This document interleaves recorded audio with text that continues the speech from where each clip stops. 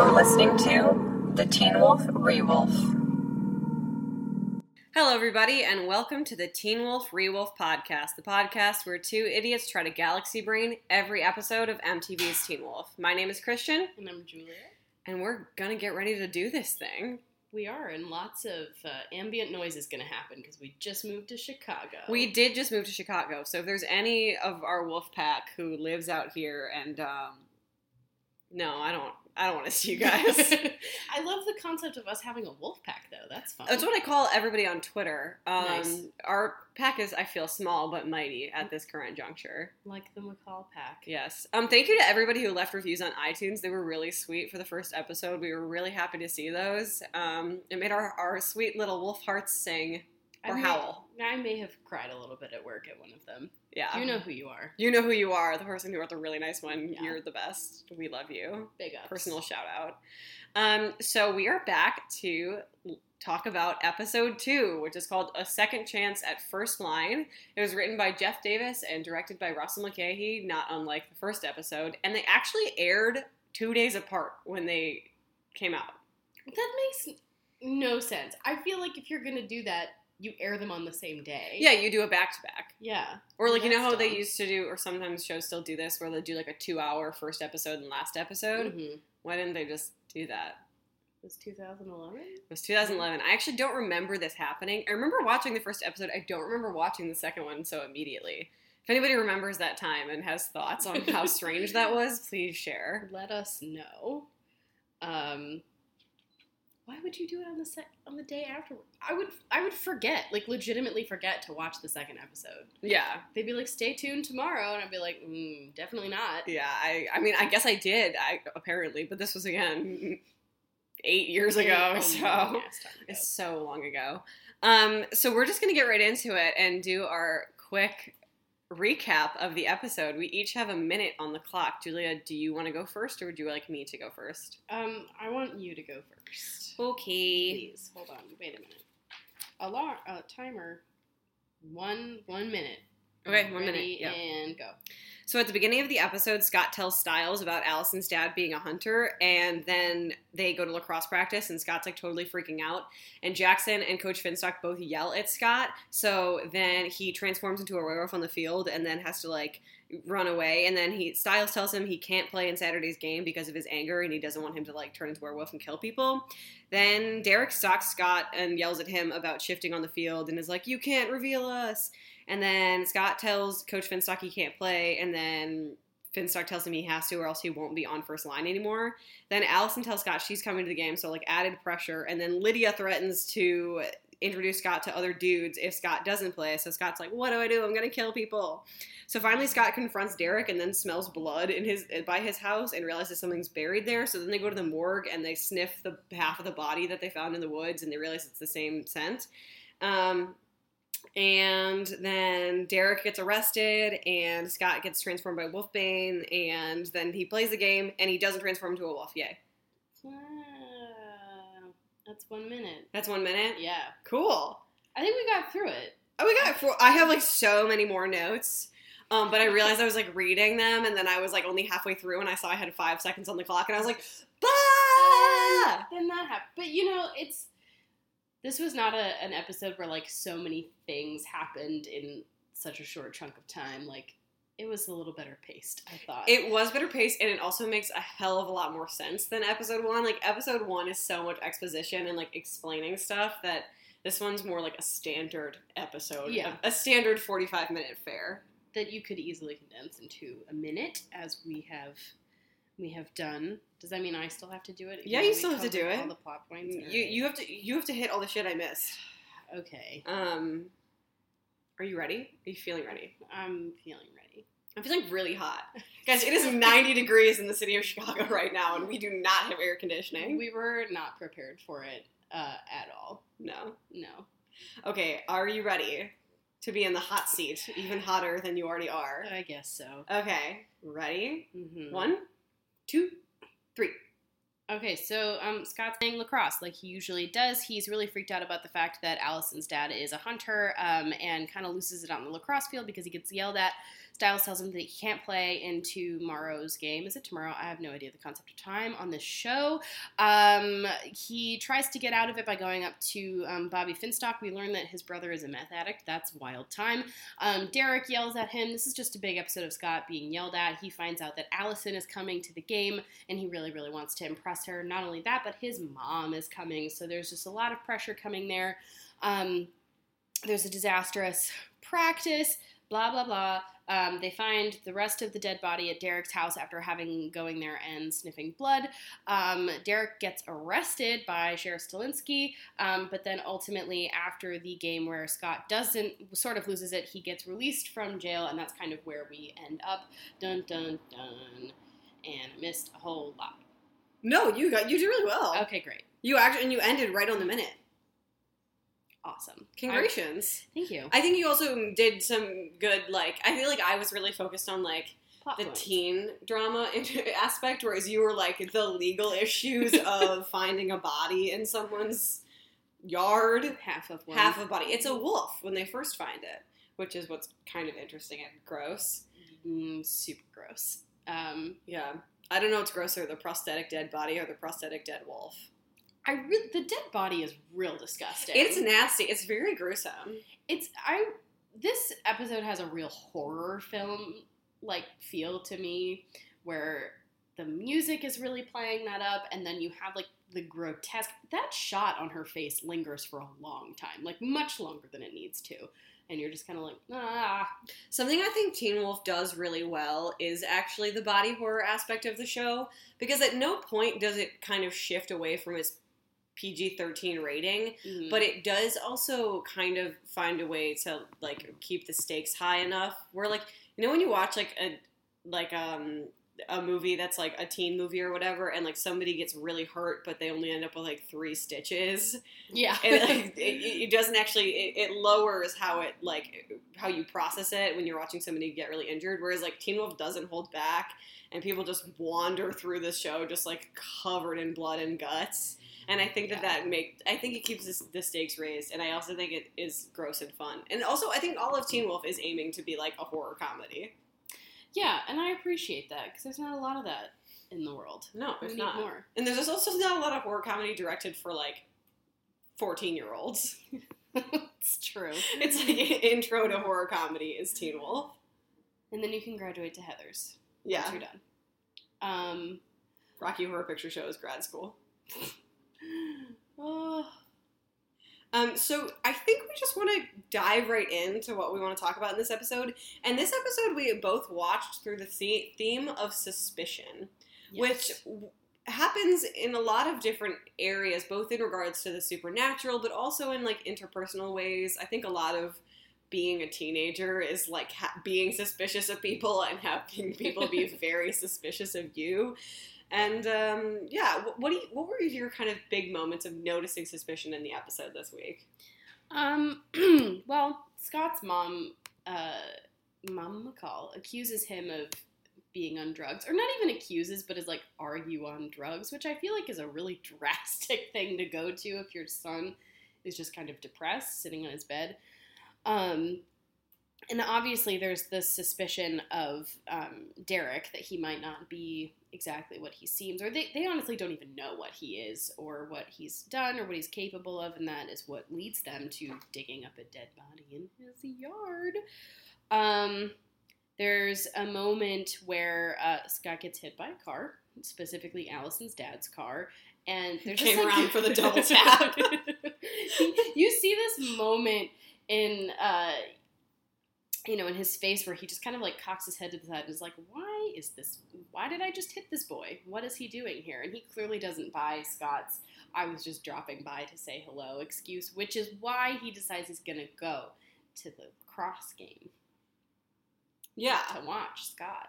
I think the suspicion between Chris Argent and Scott even maintains steady throughout the show once they're on the same side, but is specifically very, very palpable in the first season, and we're gonna see a lot more of that in the coming episodes once what is his sister's name? Kate. I wanted to say Jill, but that's the actress's name. Yes. And I was like, oh my gosh. Once Kate is introduced, I think in the next episode, we start to see, like, very distinct, like, deep, like, the deep, lingering J.R. Bourne gaze at Scott of being like, I don't trust you. Which, in his world, he has no reason to. Because once he kind of figures it out, it's something that is very, kind of, it is what makes them nemesises. Nemesis. Nemesis? Nemesi. I think nemesis is the plural. Sure. Thank you, everybody. I went to Michigan. Yes, we both have a diploma from there, if you can believe it. I can't believe it. No. We made it out somehow. Ugh. Yeah. The suspicion that I actually find most interesting in this episode is Jackson's suspicion of Scott. Because we talked a little bit in the last episode about how Jackson is, like, a clinical dumbass. Yep. But there is enough about, I think it is not Jackson's, like, strength of intelligence, but rather his ambition that fosters that suspicion of Scott, where Jackson is somebody who is so desperate to be successful that he can't trust other people to do it without kind of having help, because he is somebody who would take any help to get it, which is why he wants so badly to get the werewolf bite, as we see later. But his suspicion of Scott I find really interesting, and it is, I think, a really kind of important thing to end the episode with him picking up the glove with the claws through it, which is just, like, so lame, but so good, because it kind of shows to you that, like, Jackson is always on the lookout for things like that, and that creates a really interesting dynamic of between him and Scott, where Scott doesn't even really understand that Jackson, like, is coming to these conclusions that Scott is a werewolf or supernatural in some way. Yeah. I think he knows that there is something, like, I guess the term would be magical. And so Jackson is suspicious of Scott without Scott even fully comprehending what Jackson has picked up on. There's just so much for Scott to consider in this episode that, like, Jackson is really pushed to the background of his thoughts of the episode, really. You know, and it's funny because you're saying that and I'm like, God, Jackson, a Slytherin, if there ever was one. Truly a Slytherin. Which almost seems too obvious given what happens to him in later seasons, but, like, wow. Yeah. Ambition being number one. Mm-hmm. We should come back to that, the Hogwarts sorting. We'll do a mini-sode. And sort everybody in the... Yeah. And it's funny because Jackson is actually one of the few Slytherins we encounter. I think Lydia's a Slytherin. You don't think she's a Ravenclaw?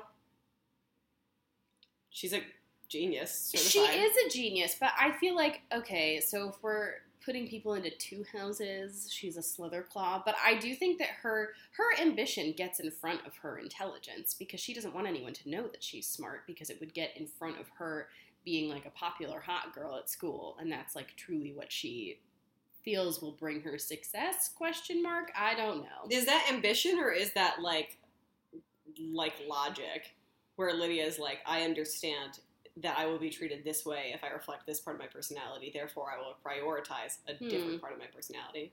Well, that just makes her seem like Spock. And? You say like it's a bad thing. I would never disrespect Spock in that way. Alright, so now we're going to talk about who is each Star Trek character. Stick around for the next 45-minute discussion on that. I'm kidding. We're not that nerdy. We're not. I mean, we are, but we're not going to make you listen to that. Yeah, that'll be a different, worse mini-sode. Oh, that's real. Okay, so we've got suspicion. Is there anything else that you noticed that kind of ran through the episode? I think which comes along with suspicion is sneaking. Mm-hmm. And there was a lot of sneaking about. I don't know, maybe like what stealthy. Like I don't really know how to put this, but like so much of the suspicion is earned because of the way that the characters are trying to negotiate their newfound conflict. Like Scott, it has to act kind of shady because he now has a separate life that he didn't originally have, and it is the separate life that is causing him to kind of give, half answers. Instead of being like, no, Mom, I'm not on drugs. This is happening to me. He has to look at her and be like, are you on drugs? Which I think is a great moment, because I think everybody's had moments with their parents where they're like, did you do this when you're growing up? And you're like, I don't know, did you do this when you were my age? And the answer is probably yes, because everybody, like, there's just those things of being like 15 or whatever. Yeah. But no, so it is all of the suspicion is inspired by the sneaking. And it's not even just like the, like, kind of Styles pretending to read a pamphlet about menstruation in the hospital kind of sneaking. It's also like actual like stalking. Derek is stalking Scott throughout the first part of the episode. Terrifying. And Scott also, in a way, like he stalks Allison. He does the exact same thing. The suspicion he receives from Chris is earned because he is on their roof peeping through a window at Allison. Yeah, and that moment brings me to something that I was noticing throughout the episode, which is like the theme of reflection, and also Scott trying to grapple with this newfound personhood that he has, because he's a completely different person than he was, like, 3 or 4 days ago before he was a werewolf, or however long it took in between the first episode to this episode, because time is wacky in Beacon Hills. But he sees his reflection in the window when he's going to see Allison. For what reason, we're not entirely sure, because he's, like, wolfed out, and, she's someone that he wants to see, but, like, is he going there to, hurt her? Or is this, like animalistic, like, pretty girl finding? Yeah, that was a question that I had. And then, like, she closes, or she, like, moves away from the window, and he sees his reflection, and he has that moment of, like, oh my God, like, what am I? What have I become? Yeah. And he has another moment like that in the locker room after the lacrosse game. And, later on he learns to accept this, but it's a huge moment of him being like, this is a real part of my life. It's not something that I can just forget about or move on, and I can't have a normal life because this is who I am. I want to talk about the reflection bit, about him seeing himself and, like, being, like Monster becoming self-aware, because that is, I mean, a trope older than time as far as science fiction is concerned. I'm actually pretty sure there is a scene in Frankenstein, the OG science fiction book, where Frankenstein's monster, Adam, creation, looks at himself and sees what he is and is repulsed by his image. Of course. If there isn't, there should be. I'm pretty sure there is. Pretty sure I mean, I'm going to say this. I'm also going to give myself some time to edit it out, because I might just sound like you know what? Maybe I'm going to leave it in, and you guys can decide whether or not I'm dumb. I read it in 9th grade, man. I was reading Frankenstein when I was watching Teen Wolf. I really also hated Frankenstein. That had more to do with my 10th grade English teacher. So, yeah, I thought the reflection was really, really interesting, because that's a lot of what this show is about, like, looking inwards to yourself and, like, trying to understand your own motivation, which other characters have to grapple with later. Beep-a-doop. But also, I think that Scott doesn't necessarily have a reaction where he's like, why would you do this to me? But he is kind of repulsed by the idea that he is now someone who is dangerous. Yeah. What are some other good things we see in this? Can we talk about some dumb things? Some dumb things, yes. Back to reflection. When he sees himself in the mirror and he punches the mirror out, a piece of the mirror flies, like it shatters. A piece of the mirror flies behind him, but you still see Scott reflected in it. There is an uncanny amount of cheese in this episode. I truly love it. I do too. So much. It was just one of those things where I was like, when they were editing this, they were like, you know what will look dramatic? Or was that intentionally dumb? Because that's dumb by 2011 standards too. I mean, these first couple episodes are the writers and the editors and the directors trying to decide what the hell this show is. Yeah. And so if you keep making those choices, eventually you'll settle on some kind of aesthetic? Question mark. I think it's interesting, though, that all of the seasons have very distinct aesthetics. Yeah, this one's just gray. This one's just gray. That's what happens when you film something in winter in Georgia, where you don't get snow, so it's just gray. And then like extra gray tone it in editing, which Yes. must happen because it's unbelievable. It is, yeah, I know. It's funny because I thought that was just the pilot when we watched it, and now that I've been rewatching, I'm like, did I just ignore the fact that nobody has worn a single warm, like a jewel tone? No, not a single one. They managed to make the maroon on the lacrosse jerseys look sad. Yeah. I don't know how that's possible, but it's like maroon is a great color. It's warm, it's cozy, and it just looks depressing. It does. Instead of it being maroon, it's like navy red. It's gross. It's really bad. Oh, there's a siren. There was, yeah. Sorry, fam.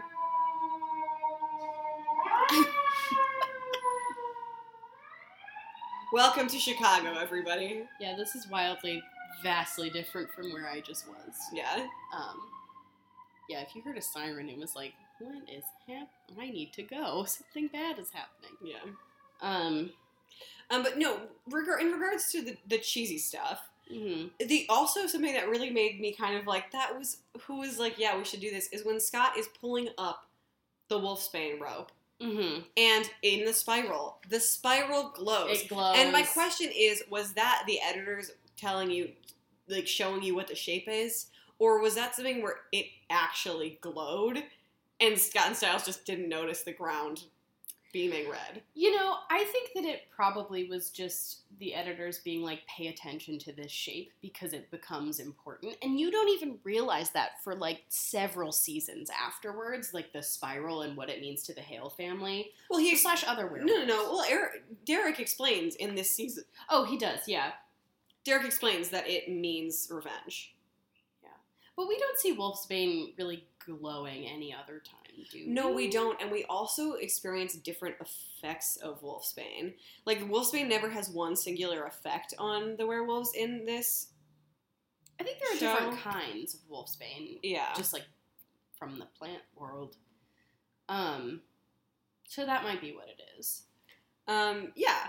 What's funny is, and I want to talk about this because it is so, in regards to suspicion, going back, when they find the body, they pull up the spiral, it transforms Laura back into a person, because we find out in this episode that the body is Laura Hale. Mm-hmm. Derek's sister. Super sad. Life sucks for Derek. Styles and Scott, who have at this point been so desperate to show the world that Derek is up to no good, they call the police, they get him arrested, and then Styles takes the one piece of evidence that would have Derek's DNA on it to actually convict him, because what we hear at the end of the episode is that the coroner only finds wolf hair on the body, so they decide that it is an animal attack.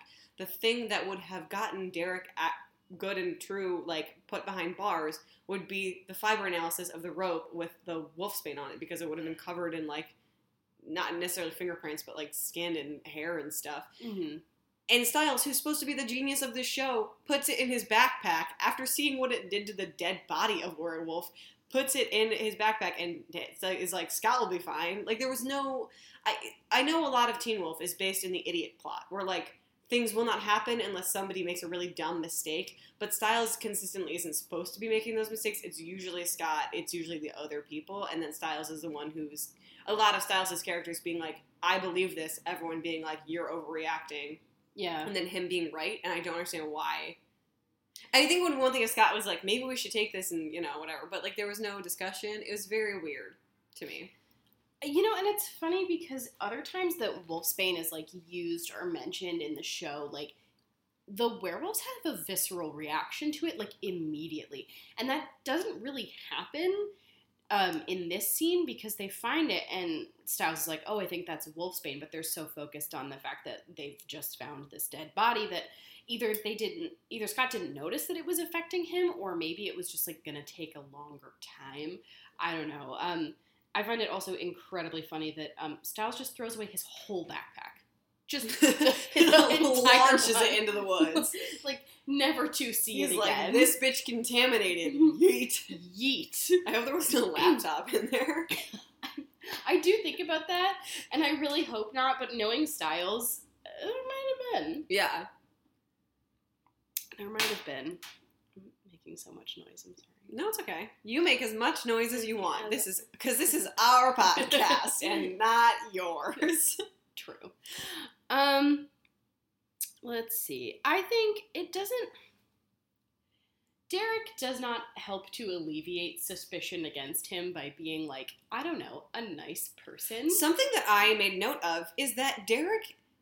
I said this last episode too, but again, Derek is never willing to let Scott know what's going on, and that consistently bites him in his werewolf ass. Like, he's always like, if Derek looked at Scott and was like, there is an alpha, and I don't know who it is, I need your help, and this is the person that killed my sister, Scott would have been like, wow, thank you for making this make sense. Sure, I'll be on your team. But because Derek is busy stalking him, also, who's letting Derek within 500 feet of a school when he's doing shit like that? That's a great question. He's such a drama queen. I know. Like, when he's standing behind Scott, when he's Skyping Styles, and, like, you can see clearly this figure in the back. Also, I had a question about this. Because when you FaceTime people or you Skype people, you look at yourself. Yeah, you never look at the other person. I have never once looked at the other person, but yeah. No. You're busy being like, is there shit in my teeth? Like, how's my hair? How do I look when I'm talking? Yes, exactly. So why doesn't he notice? I was so confused. Like, is Scott actually just that much better than us that he doesn't watch himself on FaceTime? He is a true alpha. True alpha. Part of being a true alpha isn't being like a vain, basic bitch. Yeah, I would believe that. That's why I could never be a true alpha. But also, Werewolf McWerewolf doesn't have enough wolf sense to be like, there's a human in my room with me right now. And not just a human, another werewolf. Another werewolf. Derek can't be that quiet. He's like 200 pounds. Odds are his feet make sounds. Also, I feel like, wasn't his mom home? And he just, I'm sure he came in through the window, because I think he leaves through the window. Because Scott, like, looks around and all of a sudden Derek is, like, gone. But his computer is, like, by the window, is it not? It's against the wall. I'm sorry I didn't draw a floor plan. No, it's fine. Oh, the other thing about Scott's room that really bothered me, his doorway is so wide. Like, it's just, is this an actual house? Do I just feel this way because we just moved to an apartment and the doorways are not that wide? Like, so you're just speaking from jealousy? I want wide doorways. I don't know how that would help me in any other circumstance except getting, like, furniture into my room, but I was just like, why is the frickin' doorway so large? I fixate on... I was also on NyQuil when I was watching this, so that might have been it. But no, I know I'm gonna just bring up Twilight all the time. All the time. But Derek kind of does Edward Scott for this, like, episode. He's, like, following around the person who he knows has something up with them, and is just casually, like, chilling in their room, coming in through the window, making threatening passes, like... I do want you to know that I could not think of a single Riverdale comparison for this episode. Thank God, because Riverdale sucks. It does suck, but I did think of a Pretty Little Liars comparison. So, just in the ages of the actors, because I was really fixated on that. On how old Crystal Reed was when they started the show. She was like 25. I wrote down the ages. So, okay, sure. Holland Roden was 25, which I think actually was what made me think of it initially, because I was just watching her put on lip gloss, and I was like, there's no way that this person is a teenager. Crystal Reed was 26, Dylan O'Brien and Tyler Posey were both 20, and Tyler Hoechlin is 24. He's supposed to be older than all of them, and Colton Haynes is 23. Like, I understand that is a trope of the teen genre, that... It's them labor laws. Yeah, well, I feel like they probably could have found a 20-year-old to play Bianca Lawson's role on Pretty Little Liars when she was playing a teenager at 33. I don't understand. No, I know. I mean, there's a lot of comment on this, and that's why you see, like comparisons where people will show an actor as they looked at the actual age they would have been playing. Mm-hmm. And it is kind of unsettling, but I also feel like when you're doing horror, if these people looked younger, it would be far more disturbing. Well, that's the thing with Stranger Things, isn't it? Is that they're all actually 13, or like It, where they're all 13, 14. I don't know how old the oldest of them is, but like, I don't know, when you think about it. But It is an R-rated movie, and this is a PG-13 teen show. Stranger Things does not have a rating because it's TV, question mark. Does it have a rating? What's the TV rating system? Like M for mature? Like a video game? Yeah, I don't know. Well, because Teen Wolf is rated T for teen. They do that on TV where it's like, this episode may contain, whatever viewer discretion advised, but... I don't know what the rating system on Netflix is. I don't think they have rules, but I also do think Stranger Things is maybe darker than Teen Wolf. I've not watched it all. I have not either, so I'm really just making strange assertions. I know that my 14-year-old cousin is really scared of Stranger Things, but she's 14. So, not the best benchmark. Yeah, I made her watch a couple episodes of Teen Wolf, and she was like, it's fine. And I was like, Effie, it's better than fine. It's at least okay. It's at least kind of good. Yes, it is entertaining at the bare minimum. Oh, I have lacrosse trivia. Lacrosse trivia? To share, yes. Please. Because at the beginning of the episode, Coach Finstock tells Jackson to pick up a long stick, and I did not bother looking that up, so please tell me what the long stick does. Well, okay, so I texted my mom, because my mom used to coach high school lacrosse, and desperately wanted us to play lacrosse. We had, like, baby lacrosse sticks, which I never picked up. But she told me that long sticks are defense, and short sticks are for offense. So that is our lacrosse trivia for this episode. But doesn't Jackson pick up the long stick and then play offense? I don't know. No. Oh, no. I'm getting confused with the first episode when they're taking shots on Scott and Cole. No. He does play defense, and that is how Scott dislocates his shoulder. Yep. Finally found out where he's getting that juice because Jackson has to get a cortisol shot because he dislocates his shoulder. I don't know what cortisone does. It's a steroid. Oh. And that's the one that you shoot directly into, like, joints and muscles for, like, back problems and shit. See, that would make sense. I just associate it with cortisone cream. I think it's cortisol. I definitely think it's cortisone. I don't know. Everybody, we'll post a poll on the Twitter. Clearly we should have looked this up, but no. No. What, can you tell that we love polls? Because we love polls. We love polls. I'm trying to look through my notes to see what else I wanted to... Oh, question that I have for you. Me personally? Yeah, no, Tumblr.edu historian. Okay. Is this the origin of Steric? This is not the origin of Steric, but we are getting there, I think, in the next episode. Okay. But the scene where Styles can just get into a cop car and yell at Derek while he's, like, sitting behind the grate is just absurd. I mean... Because the cop cars stay locked. Yep. Even, like, if there's a prisoner in there, the front doors are locked too. Prisoner. A person being under arrest. Yeah. The front doors are locked too, and there are cops everywhere, and nobody's like, that young boy just got into a car with a man we arrested for murder. He has, like, 5 minutes of talking time with him back there. He does. There's a lot of wild legal stuff that happens in this show, / also wild law enforcement things. Like, when Sheriff Stilinski comes to the school and is talking to the principal, and Styles is like, hey, tell me what they're saying, and you hear Sheriff Stilinski saying that they're instituting a curfew, there's only been one body. Like, what? Why are they instituting a curfew? It's not like there's a serial killer running around. It's not like, I guess if they're thinking it's a wild animal attack, but wild animals can attack at any time. Yeah. So they don't know what kind of animal it is. They don't know if it's nocturnal or crepuscular or whatever.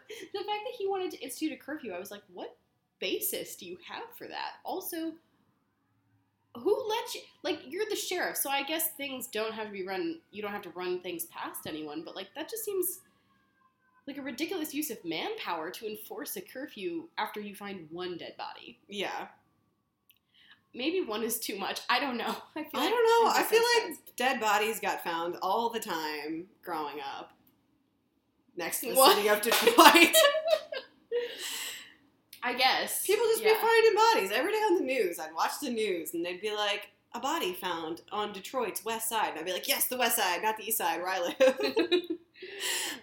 No, they don't issue curfews for one body. But also, like, as I was talking about in our pre-show, is something that really weirded me out is that Scott can just walk into the hospital morgue. Mm-hmm. Morgues and hospitals are heavily surveillanced. There is a bunch of security in hospitals, all over hospitals. If you've been in any, like, there are areas you can't go for all kinds of crazy reasons.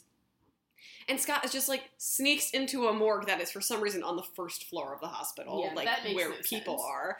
And there's no kind of process of him having to, like, punch a key code or, like, steal his mom's badge, which, like, that later does happen as Teen Wolf gets more maybe logical, where the laws that are broken because the sheriff lets them break them, or the things that happen in the hospital happen because Melissa does this, but that doesn't happen in this episode. Scott just, like, walks into a morgue, where there are for sure security cameras. Yeah. I mean, I don't disagree that, like, hospitals are highly, like, have a lot of security, but it's really interesting because you're talking about that, and I'm just thinking about the time that I had to take one of my students to the hospital because he fell and he hit his head. Howie. Yeah. Poor babe. He's fine. Cool. He's fine. But, like, so I came in with him, and then when his mom came, they didn't need me anymore, and there was no one there to be like, hey, let me show you out of this hospital. So I was just kind of hanging around for when his dad got there because I needed to talk to him, but I literally could have gone pretty much anywhere, and no one would have stopped me. So maybe that's just a comment on Beaumont Hospitals of Michigan, but I don't know. I can see other hospital shenanigans happening, but the morgue is like, really? I got yelled at by security because I accidentally walked into, like, the burn unit How you accidentally? because I was looking for a different burn. I had a burn. Yes. That was at the hospital, Mhm. and I accidentally walked into, like, the third degree burn clean room, and then really got yelled at because that is bad because I could have contaminated something. So I mean, there's places that you physically can't go because you just aren't allowed, like the morgue and Like stuff. the So morgue. if he was, like, being, like, rolling through, like, the ER, it would have been whatever, because any random person can show up in the ER. Have you ever been in an ER? Just It's chaos. all God's creatures in the ER. It's just an example of, like, lazy writing, and the thing where Styles is like, hey, Lydia, I know you probably don't remember me. I sit behind you in English. They have known each other since 3rd grade. There's no way that she doesn't know who he is, even if she's pretending to be too cool and aloof and above it. Like, she knows who he is, and it's just lazy writing. It is lazy. Also, like, Styles doesn't have to be like, hey, you probably don't remember me. He'd be like, hey, Lydia, did you do the bio homework or whatever? Like, he could just have, like, have normal conversations with people you are not friends with in high school but do go to high school with. Like, the people who had lockers next to you, you didn't really know them, but, like, you could be like, hey, how's your day? Like, what's up? Yeah. Well, okay, what really bugs me is that they write stuff like that, but they have time to come up with and then write about Coach Finstock's meth head brother who gets veneers. That was so funny, and something I do want to mention about this particular episode is the way that humor is used, because some of Teen Wolf humor is slapstick. Like, there's a lot of, like, sneaking around a doorway, like Disney Channel style. But but something that is really great about this episode in particular, but all of Teen Wolf, is how wordy the humor is. Like, the whole thing where Coach Finstock goes off on this monologue about how his brother, like, was on meth and he had these really bad teeth, and Scott was like, what happened? And he goes, he got veneers. Like, that that is like an anti-joke that is just so funny and so wonderfully put in there for no reason other than to just establish Coach Finstock as a weirdo, and which also introduces the fact that he has addiction in his family, which comes back later. So not lazy writing. Not lazy writing. Or they just remembered it later when they were trying to give him something to do. Or the scene when Styles is trying to talk down Scott before the game and just does the opposite of that. And is like, just don't think about the fact that you might kill everybody here. Just don't think about Allison or her dad. Don't think about this. And then he's like, oh, sorry, which is just like un classique of teen media, is somebody saying just the wrong thing before the big game. And I think that this episode really plays into humor in a really fun, wordy way, even in the conversation with Scott and Derek in the police car.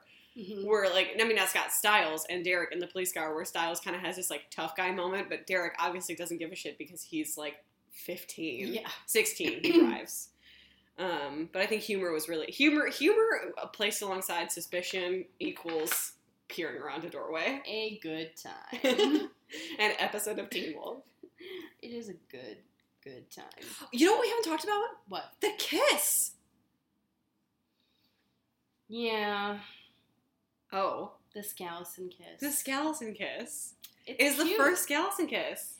I feel like they just kiss a lot, and so it didn't register that's the first That's the first one. And it is so sweet because Scott just looks at Styles and says, she kissed me, or whatever, or I kissed her, and she kissed me back, and Styles is, like, proud and also embarrassed of how goofy Scott is being. It was a really good friendship moment.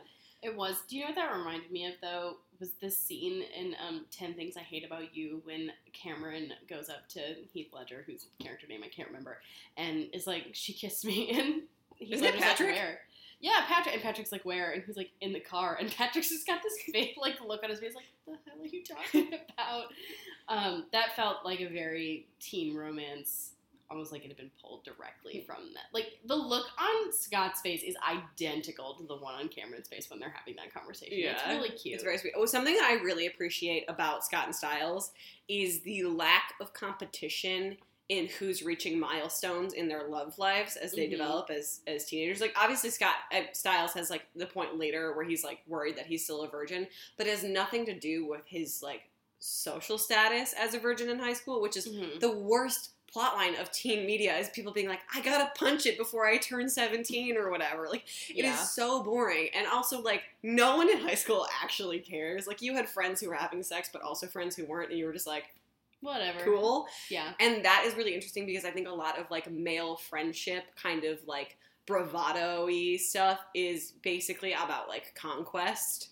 And that is taken out of their friendship, which also means it is not projected on the women in their lives, which is a really cool part of Teen Wolf. Yeah, I love that observation. And I also, another thing about the Scott and Styles relationship that I was thinking about this episode is something that Scott says, and I think this is when they're in the car after they've discovered the body. I could be wrong about the placement of this, but Scott says to Styles, stop enjoying this so much. Because they're talking about, like, werewolfism and not being able to, like, play in the game, and Styles is giving Scott all these instructions, and, like, very gleefully, because this is clearly, Styles has been, like, waiting for something like this to happen, like, something cool and interesting that he can, like, Maybe really... not this in particular. Yeah. But something that is shake up their hometown. They Yeah. say it in the first episode, nothing cool ever happens here. Nothing cool ever happens here, and, like, I find that really interesting because that's obviously a point of, like, tension between the two of them, where, like, Scott doesn't want to be a part of this world. He would rather just worry about, like, his French test. Does he take French? Did I make that up? Allison takes French. Okay, well, someone's French test. I would assume that Scott takes Spanish. Yeah, I don't know. Maybe Scott doesn't take a foreign language. We'll find out. But he would so much rather not be worrying about this, and to Styles, so many other things in his life are not as interesting as this, and this is the one thing that he can, like, really hone in on, but it's also not his thing. He is an ADHD icon. Yeah. It gets better when his haircut isn't so terrible, but True. yeah. So he can be a hot ADHD icon. I just wrote a lot of notes about that. The weirdest thing is that they didn't let him grow it out for season 2. Yeah, it was just consistently bad for a long time. It was. And Dylan O'Brien is so cute, and that was so offensive. He's so cute. Just adorable. No, but I'm really interested in you saying that was a point of...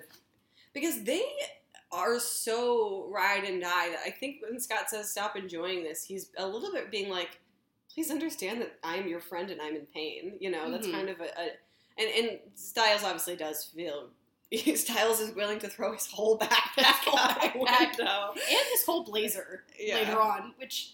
Thank God, because the blazer never comes back, which is great, because it was really ugly. And why was he wearing it in the first place is a question that I have. No, the blazer and the hoodie was a thing back then. If I find, like, a teen Vogue from 2011, we'll find a blazer hoodie combo. We'll tweet it out to you. I'm not going to look that hard. No, it's fine. So I think this is a good place to switch into our questions and observations, a place where we can ask each other questions about this episode or make observations that don't receive comment and just need to be said. Would you like to go first with your questions, with your Q's and O's? My Q's and O's. Oh, this is just a very dumb question that doesn't, like, have anything to do with Teen Wolf necessarily, but mostly just about, like, teen media. And I think this might have been what made me think about Pretty Little Liars. But when Allison's walking down the hallway and she's wearing those high heels to school, did you wear high heels to school? Was that a thing? I think I did. No, but girls did. I didn't personally because I was not that girl. Not like I'm not like other girls. I just am really bad at walking in heels. Yeah. No, but girls totally did. More to middle school, though. You know, when you, like, curled your hair and wore a floral skirt in middle school? Yeah. I do. I have a lot of observations and not a lot of questions, mostly because I feel like this episode is very clean. It is so much more straightforward than the other. Again, it is the kind of the 45-minute episode of a teen show, especially also early in the season, where there's not enough stuff to really get confused by. Yeah, that deteriorates pretty quick. Oh my gosh, yeah. My older sister was saying that she needs this podcast so she can actually understand what she watched for like this many years, because gosh, Teen Wolf gets so confusing. I'm like, am I stupid or is Teen Wolf stupid? The answer to that is frequently both. Yeah, true. Yeah, I think I brought up a lot of my questions while we were talking. What are some of yours? Well, my one question is that why doesn't Derek tell them anything? And my question, this is actually a question for you, because we discussed that it hinders, you know, his life. But my question for you is, why does he value, like, what value is it to not tell Scott these things? I honestly think that because of Derek's past, which we don't know much about at this point, but we do know that his family burned to death in a fire, and that was, like, set under suspicious circumstances. Like, I assume he doesn't really trust anyone, and he might not see the value in letting Scott in, like, to that situation, like, into all of the inside knowledge that he actually has, because he doesn't know Scott, and he doesn't know if Scott will be a benefit to him. He doesn't know if Scott's going to turn around and betray him, although, I mean, Scott's a dummy, so I don't really know why he holds out on him for so long, but I think Derek's mistrust runs really deep, and it's hard for him to pull away from it. That's true, and I think also once you know exactly how, because we find out later that it is Derek's mistrust in Kate that killed his family. Mm-hmm. I think that, I mean, I don't necessarily know if that's what they were thinking about when kind of establishing Derek's character, but it is from early on. He has a hard time letting people in, I think, because it is his letting people in that destroyed his family. Destroyed his life. Like, his whole life. Yeah. Yeah. My other question is, was why did Stiles steal the Wolfsbane? Like, we discussed again that it was stupid, but why do you think that what was the process? I don't know. You know, I feel like Stiles probably had a really hard time justifying to his dad as to why the heck they were out at the Hale property digging with shovels to like in a very specific spot. Mm-hmm. Like, I feel like he probably wanted to avoid any questions of, like, how did you know where to dig, or, like, you know, why are you out here, blah, blah, blah. And I think it might have just been him panicking and being like, this is something that shows that we were here and, like, investigating, and it's not something we just stumbled upon. Mm-hmm. So that might have been it. Interesting. I do want to make a quick note. The comedic and physical repartee that Lyndon Ashby, who plays the sheriff, and Dylan O'Brien, who plays Stiles, obviously create so early on, lasts through the entirety of the series, and it is my favorite relationship, I think, in the series, is the relationship between Stiles and his dad. It is so, like, deeply, like, loving, but also very complicated because of, you know, his mom and his kind of, the way that Stiles' frequent practice of breaking the law goes against his dad's practice of literally keeping the law as the sheriff of Beacon Hills. There's constant tension, but this string can never break, you know? I think it's really, really good. It's so consistent. I love them. Mm-hmm. Did you have any observations you want to share? Yeah, I want to shout out Dylan O'Brien for being on at every possible moment. I made that note too. He is, I mean, we have said this before, Dylan O'Brien carries the show on his back. He is consistently the best actor. He's like consistently so in character. His comedic timing is so good, so young. Mm-hmm. Which, I mean, you can be funny at 20 years old, but to do it so freely and be so uninhibited by, you know, his character, by, you know, this being his first big project, really, like, is really impressive. It's so consistent too. He doesn't really have times where he's like off. Mm-hmm. And I wish I remembered what it was that made me write that down. It was like really near the end of the episode, but it's just like a really quick shot on Stiles where like he twitches his face in like 5 different directions based on like what's going on around him, and it is just so authentic the way that he's reacting to everything, and it's just like, oh, yeah. There's kind of a way that like younger actors, when they're acting without being like going through like serious training and stuff, where all of your acting is based entirely on impulse, not necessarily technique. And I think that you do also see he's got good acting technique. I'm sure he's taking classes. I'm sure, I mean, every actor is always taking classes, but he is somebody who still has like the very young impulse of doing things so on instinct, which is what makes him so compelling to watch. I agree, 100%. This is the first instance of a Greenberg joke. True. Who Greenberg, a lacrosse player that we never see. I don't think I think Jeff Davis says that Greenberg is a figment of Coach's imagination. I'm pretty sure it is canon that Greenberg does not exist, and everyone just kind of lets Coach Finstock be like, Greenberg. Okay, well, I love that concept, but it is the first. Greenberg is the worst person on the lacrosse team, and we don't know why he's there or what he did. How is Greenberg on the field but not Stiles? Like, it's all very... Yeah, it's all very confusing, but it's also one of my favorite recurring jokes in the show. It is my favorite recurring joke, especially when Coach, I think it's in season 3, tells Greenberg to lose his number. Yes, that's exactly what I think of when I think of the Greenberg joke. It is so funny. 100%. For being such a background character, like, one, Orny Adams, I think, is really good, which makes it good, but, like, the Teen Wolf writers put more energy into making Coach Finstock interesting than they ever did to, like, making Erica, who is, like, a reoccurring role in season 2. That's so real. That is so real. Or Boyd. Like, people who just show up who are, like, supposed to be important or whatever, but, like, Coach, who has nothing to do with the plot actually until later seasons, is just still, like, you are so excited to see him. And we know a lot about him for weird reasons, like the meth brother thing. Like the meth brother, like the fact that he only has one testicle. I adore him, and I adore that joke, so I was excited. No, I was really excited too. And that, I think, Teen Wolf, as we said, horror comedy, like, it does well to establish itself to bring you back to have moments of joy when things get really dark later. So when, you know, they're out in season 3, let's flash forward, when they are looking for Stiles because they think that he is, like, dead in the woods, that is when Coach Finstock tells Greenberg to lose his number. Yeah. You know, it's a good balance. I think Teen Wolf in general is really well balanced. I agree. Do you have any more observations or questions?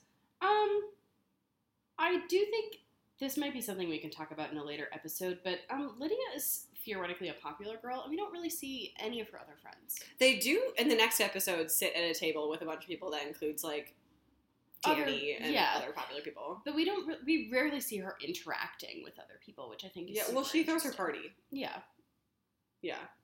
I think nothing of substance. But I think that Lydia is less supposed to be popular and is more supposed to be a queen with loyal subjects. There's that. So she doesn't really need to be interacting with them because people want to be her friend. So she, and her best friend is Jackson and Allison. So she's got 2, and then everybody else just kind of is like at her coattails. Why would I need more friends? I already have 2. Exactly, which I think is how most people feel. Yeah. Like you have, you know, once you have your crew, which doesn't have to be just 2, like, you having, you know, when, like, somebody's like, I think you guys will really like this person, but it's, like, your friend group, and then they're another person's friend, and, like, the dynamic is inherently, like, weird. To the left. Yeah. Why would she want those other people to be with her when she just wants to hang out with Jackson and watch The Notebook? Okay, actually, wait. So real quick, before you get to your last observations, per Wikipedia, Okay. cortisol is a steroid hormone in the glucocorticoid, I can't pronounce that, science words, class of hormones. When used as a medication, it is known as hydrocortisone.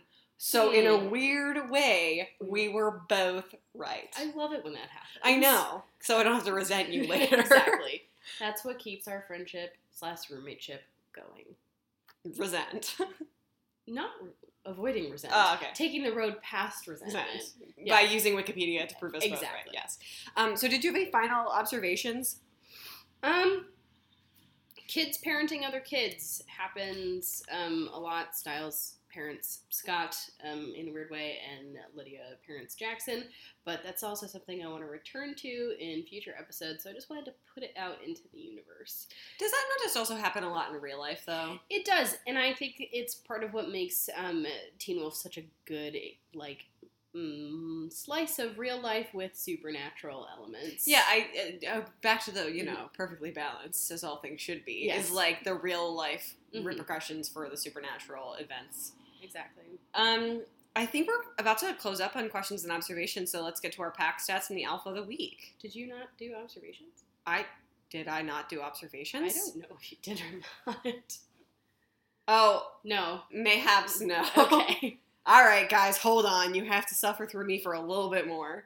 My biggest observation I actually already covered, and that this episode was so cheesy. Mm-hmm. The cheese out the wazoo, just absolute cheese whiz in a can all over this episode. The mirror, the spiral glowing, the lax ball going through the back of the net.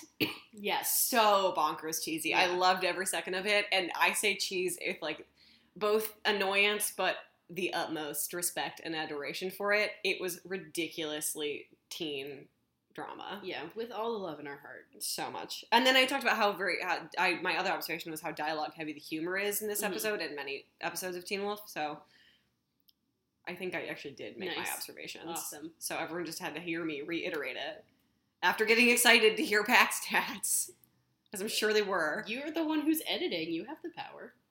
You have the power. Thanks. I don't know why I did that. I'm sorry. I can cut it out. So our pack sets were actually kind of limited this week. We only saw 3, like, look up, look down eye glows. We only had 1 official claw unfurling, with the exception of a 0.5 that we counted when Derek claws through the netting in Scott's lacrosse stick, which he just redid, as we know, for the first episode. So Speaking that's of the cheese factor. so cheesy. We only had, I think, 1 instance with a shirt taken off, and that was at the beginning of the episode, unless I miscounted, which I don't think I did. And then we didn't see any ads, although if you noticed an ad that we missed, let us know. It's entirely possible. They're sometimes sneaky and sometimes not. I feel like most of the time, mostly not. Mostly not. Honestly, the fact that nobody ever holds up, like, a Reese's and, like, looks at the camera and, like, smiles is crazy. Wild. Yeah. Okay, so Julia, who was your alpha of this week? Coach Finstock. Why? Besides just him being funny. He is funny, but also the fact that he refuses to accept that Scott is not playing on the team, he like basically forces him to by saying that he won't be on first line anymore. It really is kind of a catalyst for Scott really understanding how to keep himself under control. And no one died, so he's a funny character. I love that he sticks around through pretty much the entire series, and he also is a really weird catalyst for change in Scott without even realizing it. So he is my alpha of the week. I love him. Yeah. And who is yours? Who was mine? Yeah. I think mine was Scott. Okay. I think Scott, this episode is very hard for Scott. We talked earlier about him kind of finding himself now having these 2 personalities, these 2 lives. I think most people who live a double life go in willingly, and Scott was dragged there. I mean, like, we in a very strange kind of way, like, Scott was basically, like, assaulted and then asked to be a different person. Oh, literally. Yeah. Yeah. No, it is just, you would never hear it phrased like that. Like, to get to say, like, the werewolf's bite is a gift. Yeah. Is it because Scott is changing Scott's entire life. He now has to think so much differently about the way he goes about his life. And then it is ultimately Scott who is able to reel back his werewolf self to become human again so that he doesn't hurt somebody he desperately cares about, you know? I think there's a lot of strength in Scott in this episode. I think it takes a lot of strength to tell Stiles to not enjoy this. I think it takes a lot of strength to hold yourself back from your animal instincts or whatever. I think Scott is I think he is well on his way to becoming a true alpha. A true alpha. Snaps to that. We love it. We love to see it. All right. Thank you so much for listening to this episode of the Teen Wolf Rewolf. You guys can follow us on Twitter and Instagram at TeenWolf_Rewolf. And from there, you can find our personal Twitters, Instagrams, whatever. Stalk us, do whatever. If you have any questions about this episode, anything you guys made observations about that you want to share with us, we would love to share them on next week's podcast. Hit us up on Twitter and, I don't know, have a wolf of a week. Okay. Yeah, no, I like that. Wolf of a week. Cool. Bye.